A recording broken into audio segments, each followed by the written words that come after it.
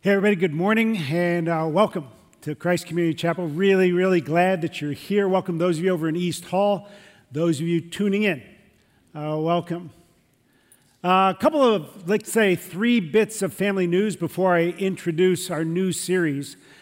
The first is this. Some of you know about our ministry called Restoration Chapel.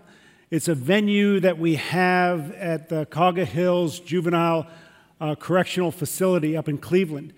We send a team up there every Wednesday to minister to those guys who are incarcerated.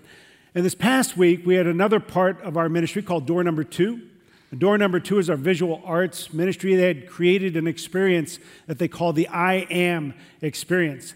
They actually put it up for us back here at the Hudson campus on Good Friday, right before Easter.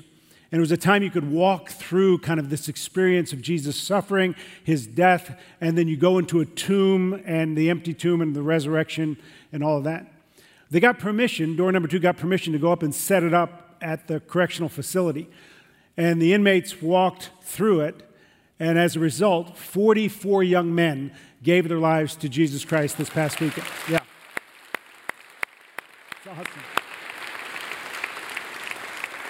Very cool. Be praying for those guys, all right?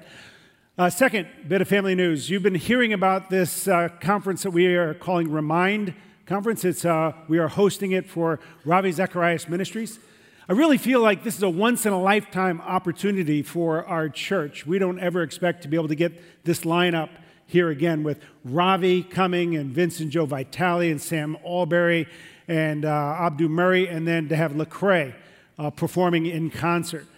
If you are in the age group between being a student and being a young adult, make time and go ahead and register. My wife and I feel like it's so important. We are flying our daughter up from Houston just so she can experience it because we feel like it will add so much strength to her faith at this time.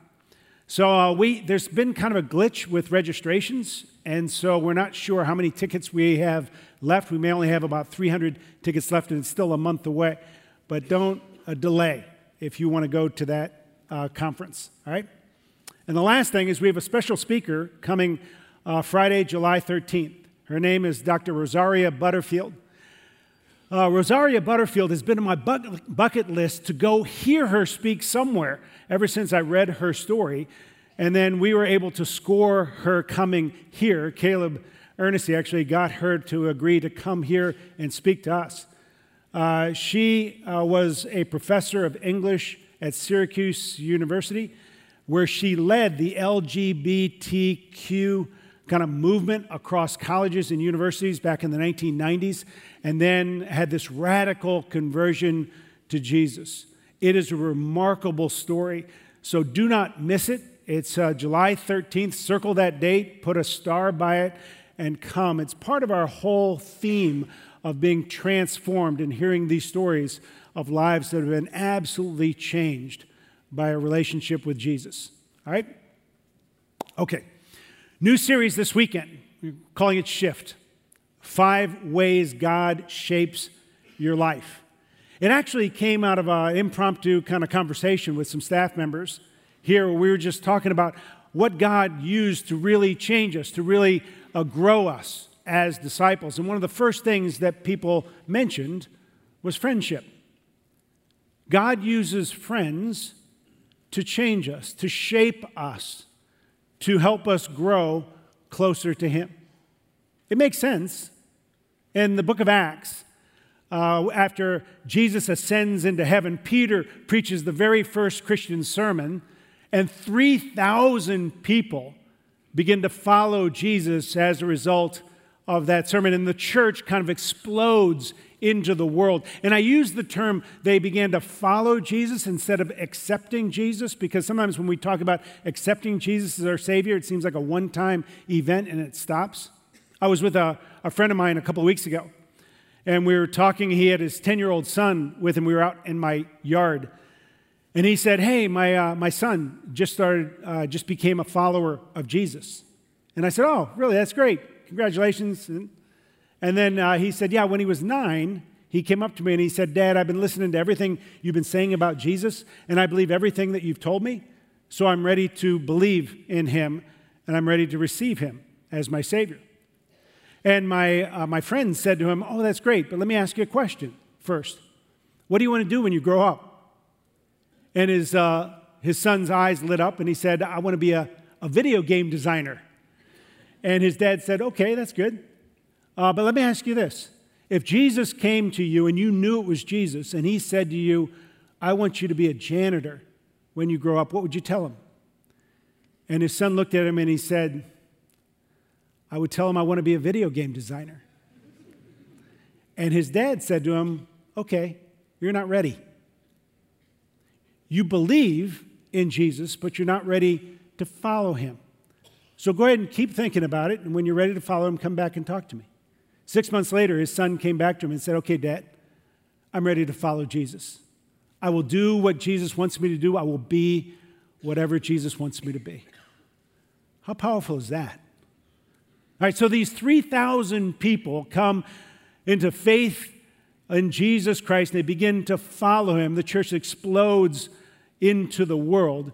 And in Acts chapter 2, there's this passage that has kind of served as a blueprint for the essentials of a church. And let me read it for you. This is what it says. Acts chapter 2, I'll read verses 42 to 47. It says, and they, these 3,000 people, devoted themselves to the apostles' teaching and the fellowship, to the breaking of bread and to the prayers. And awe came upon every soul. Many wonders and signs were being done through the apostles. And all who believed were together and had all things in common. And they were selling their possessions and belongings and distributing the proceeds to all as any had need.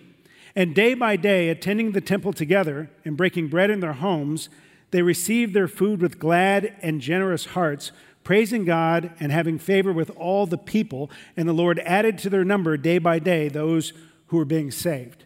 Okay, this is God's word. Now, right at the beginning, Luke, who is the writer of the book of Acts, lists out kind of 4 things everybody was focused on. I don't know if you caught it. Verse 42. It says, and they devoted themselves to the apostles' teaching and the fellowship, to the breaking of bread and the prayers. That second thing that he mentions, fellowship, is a word that we don't use very often. We don't really understand what it means, but what it means is relationship. What it means is friendship. So here's the question: how did this early church that burst into the world grow so rapidly? How did they change individually and corporately and receive such power that they actually began to change the world? How did they become transformative? And one of the answers, one of the pillars, was friendship, their relationship with each other. Listen, you will not grow as a Christian. You will not be able to survive doubt and adversity. You will not be able to be a part of what God is doing in this world without friends.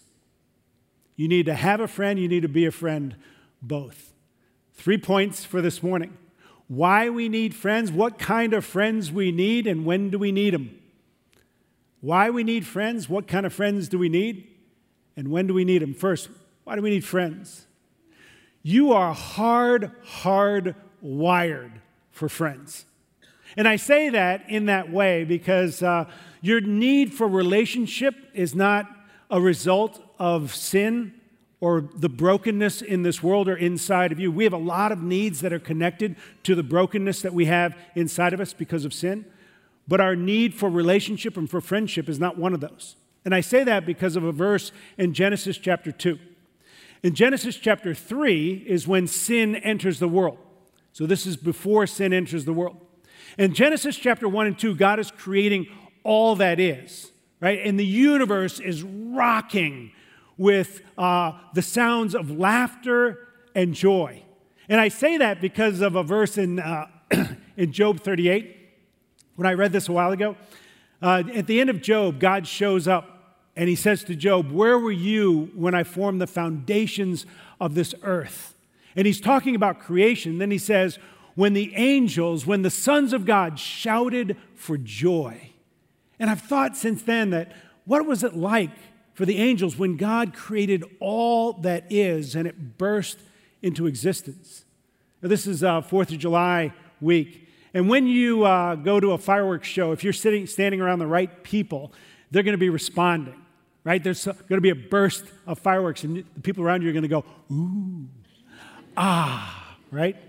Imagine if you were an angel watching God create a nebula, watching him create the Milky Way, or this world, this earth with the rivers and the mountains and elephants and giraffes. I just think that the angels were just pointing and laughing and shoving each other and just going, can you believe this, right? And that's what's happening.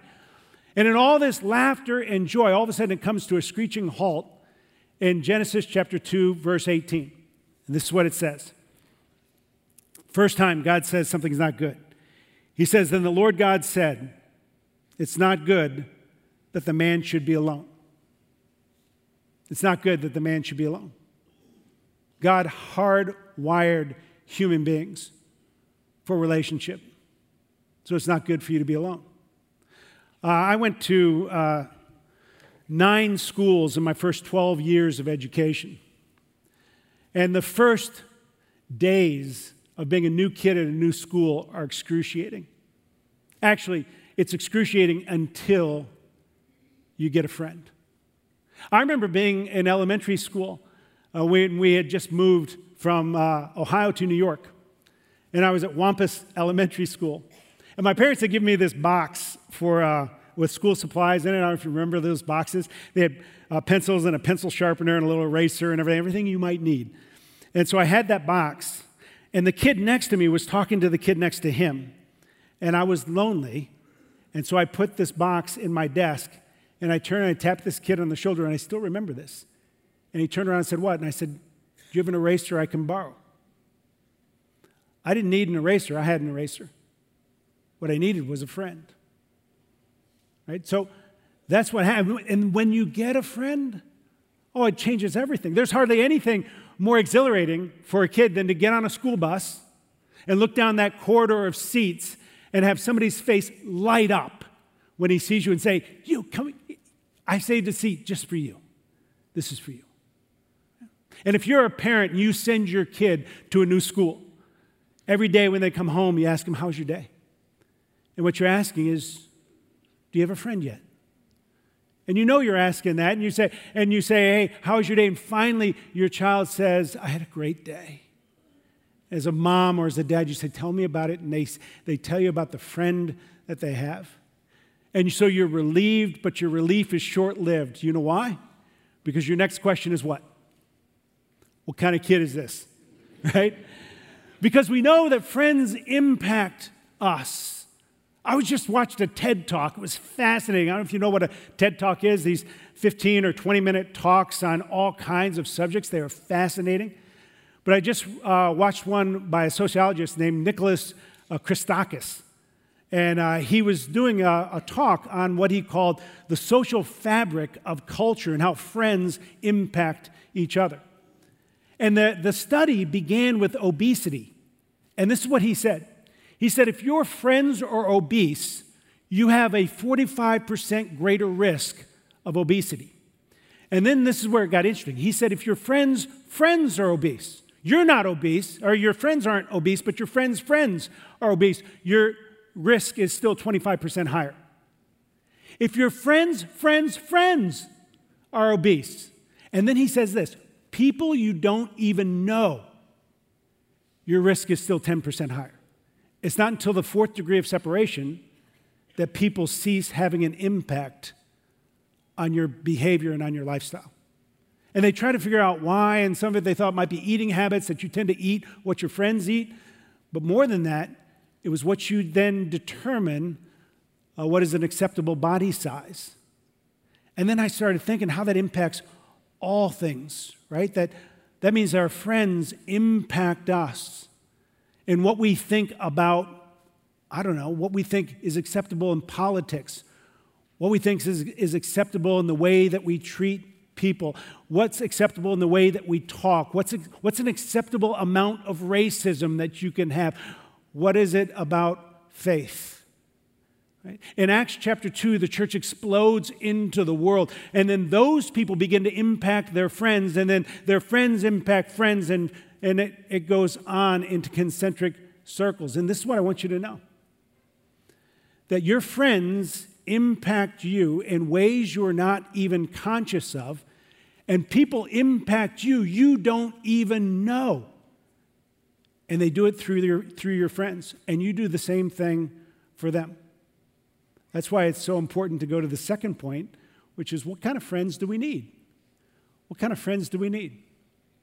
My daughter Rachel, for Father's Day, decided to give me a couple of books. And these are the two books that she gave me. Right? My daughter Rachel has always been kind of a go big or go home kind of person. So she's like, you like reading? Here, have these books. Read this. These are actually C.S. Lewis books. There are 11 books involved in these two volumes, 11 of his 55 books that he wrote. But I've been rereading some of these, and I was reading a book that he called The Four Loves. And in The Four Loves, he takes the four Greek words for love, and he talks about each one. Agape, which is the love that we attribute to God for the most part. And then there's eros, where we get the word erotic, that's a sexual or intimate kind of love. And then storge, which is the kind of love that we have for family members. And then finally phileo, which is the kind of love we have for friends. And when he talks about friendships, he says something interesting. He says, every friendship has to be about something else other than friendship. It's like there's something in the middle, and friends glob on to that thing in the middle. This is the way he puts it. He says, the very condition of having friends is that we should want something else besides friends. Where the truthful answer to the question, do you see the same truth, would be, I see nothing, and I don't care about the truth. I only want a friend. No friendship can arise. There would be nothing for the friendship to be about, and friendship must be about something, even if it were only an enthusiasm for dominoes or white mice. Those who have nothing can share nothing. Those who are going nowhere can have no fellow travelers. And this is what he's saying, is that every friendship is about something. And you can know that when you start to think about your friends and the different people that you see. And when you see them, you immediately go to a certain thing to talk about. Right? In John chapter 15, Jesus says something very, very profound. And it was shocking, really. It actually is one of those things that makes Christianity different than all other religions. Jesus is just about heading to the cross, and he turns to his disciples and he says this, beginning at verse 13. Greater love has no one than this, that someone lay down his life for his friends. You are my friends, if you do what I command you. No longer do I call you servants, for the servant doesn't know what his master is doing, but I have called you friends, for all that I've heard from my Father I have made known to you. Jesus turns to his disciples and he says, no longer do I call you my servants, but I call you my friends. And I tell you that makes Christianity stand out because there's no other religion in the world that remotely suggests that God wants to be your friend. No other religion in the world will give you the image of getting on a school bus and looking down and seeing, and the face that lights up is the face of Jesus, who looks at you and says, listen, you, come, sit with me. I've been saving this just for you. But Christianity does. And this is what I want you to know. I have friends that the thing that we glob onto, the thing that our friendship is about sports. So when we get together, we talk about the Cavs, and now all you talk about is whether LeBron's staying or going. Just make a decision. But then I have other friends where we talk about things like politics. But what I need are friends where the thing that we glob onto is Jesus. If God's going to use a friend to really shape me, to make me more like him, then I need somebody who knows Jesus and knows me, who loves Jesus and loves me. And you do too. Listen, you will not grow. You will not be able to survive doubt and adversity unless you have friends like that. If your closest friends, if there's not a single person who knows Jesus and knows you, who loves Jesus and loves you in your inner circle, then all the weight of influence is on you to try to influence them, and that never works. I've only been in that situation a couple times in my life, and I crashed and burned because they influenced me way more than I was able to influence them.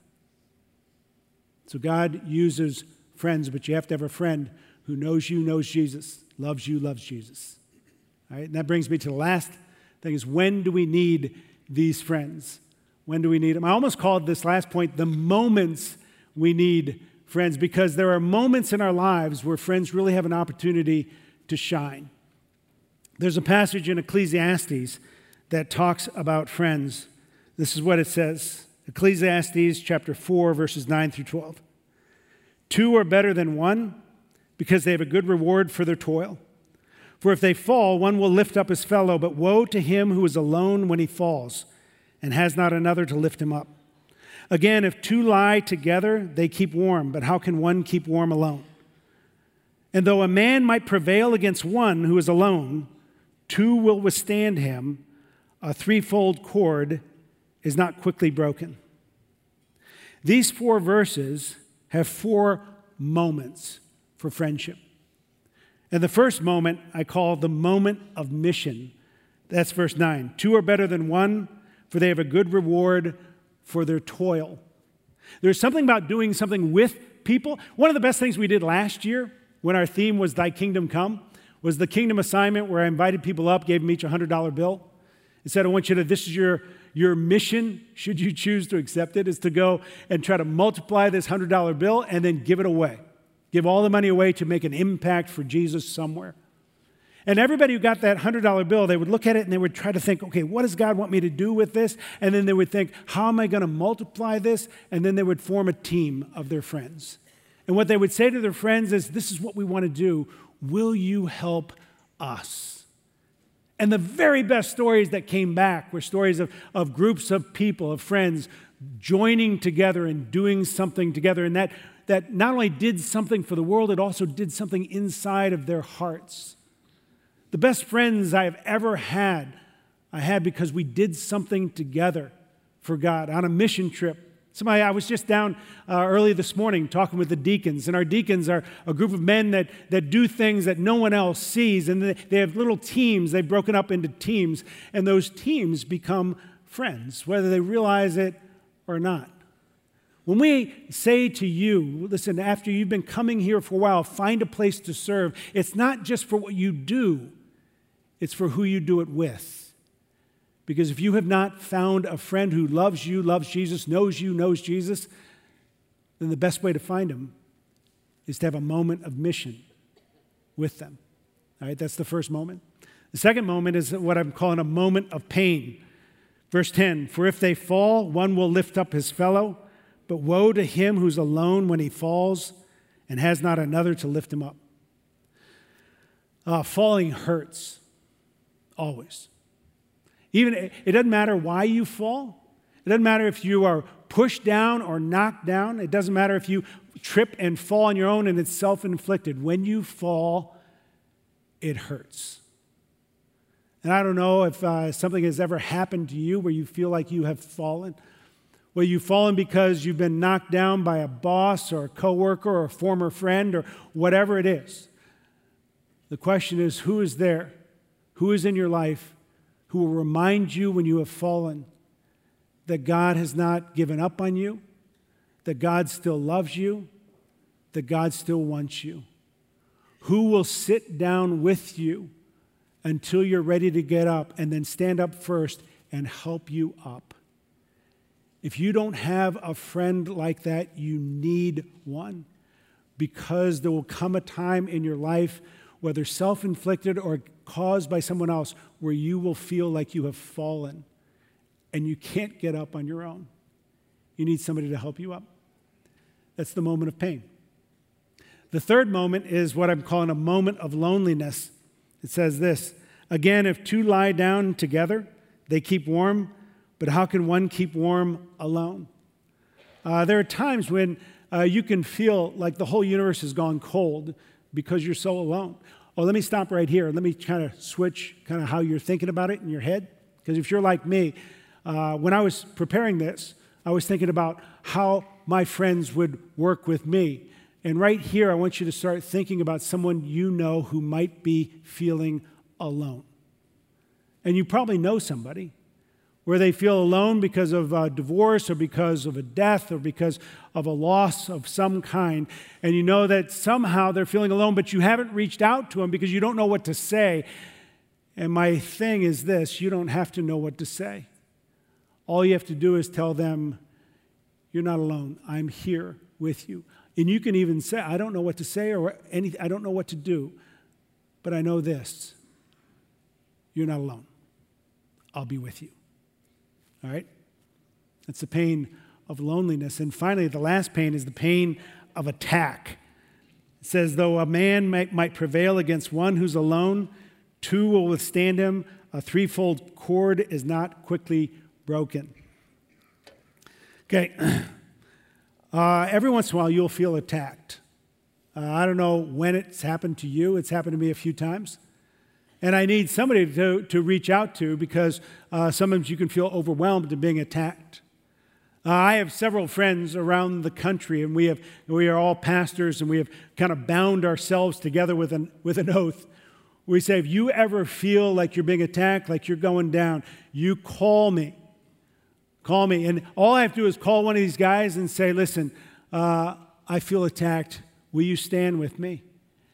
And each one of them will say, I will stand with you. I will fight for you. I will fight with you. What do you need? I will be on a plane tomorrow. And I would do the same thing for them. Who is it in your life that when you feel attacked, you can say, will you stand with me? Will you help me? Listen, everybody needs friends, but you need friends that will do more than talk to you about sports or talk to you about cooking or talk to you about gardening or talk to you about exercise. You need friends who will talk to you about Jesus, who will know you, know him, love you, love him. Listen, this is true. In Acts chapter 2, the early church exploded onto the scene of the world. And in a very short time, they transformed the world. And they did it by devoting themselves to the apostles' teaching, to deep, abiding relationships with each other, where they would do mission together, they would do pain together, they would do loneliness together, and they would do attacks together. And the breaking of bread and prayer. Listen, no one who's a follower of Jesus should feel like a new kid in a new school for very long. The church should be like this bus, like the corridor of a bus, where there's all kinds of people looking up, and their face lights up when they see that person, and they say, listen, you can sit here. You can sit here. Because that's what Jesus did for you. That's what Jesus did for me. Jesus' face lit up when he saw you, and he said to you, you can be my friend. I will be your friend. In the midst of everything you go through. Greater love is no one than this, that a man lay down his life for his friends. And Jesus said, no longer do I call you my servants, but I call you my friends. One of the ways that God shapes you into the person that he wants you to be is through friends. You need one. You need to be one. All right? Transformed. 2018. Let's pray. Lord Jesus, we come to you, and we are so grateful that you have called us your friend. What an astounding thing to say. Thank you that you have brought every single person to this place, and you know that all of us need friends where you are our common binder. You are the one that calls us together. We all need someone else who knows you and knows us, loves you, loves us. And so I pray that our church will be the kind of church where there aren't any people who feel alone, like a new kid in a new school.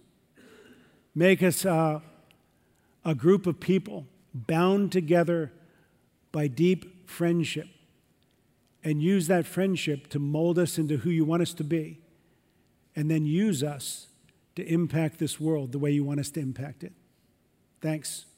We pray this in your blessed name. Amen.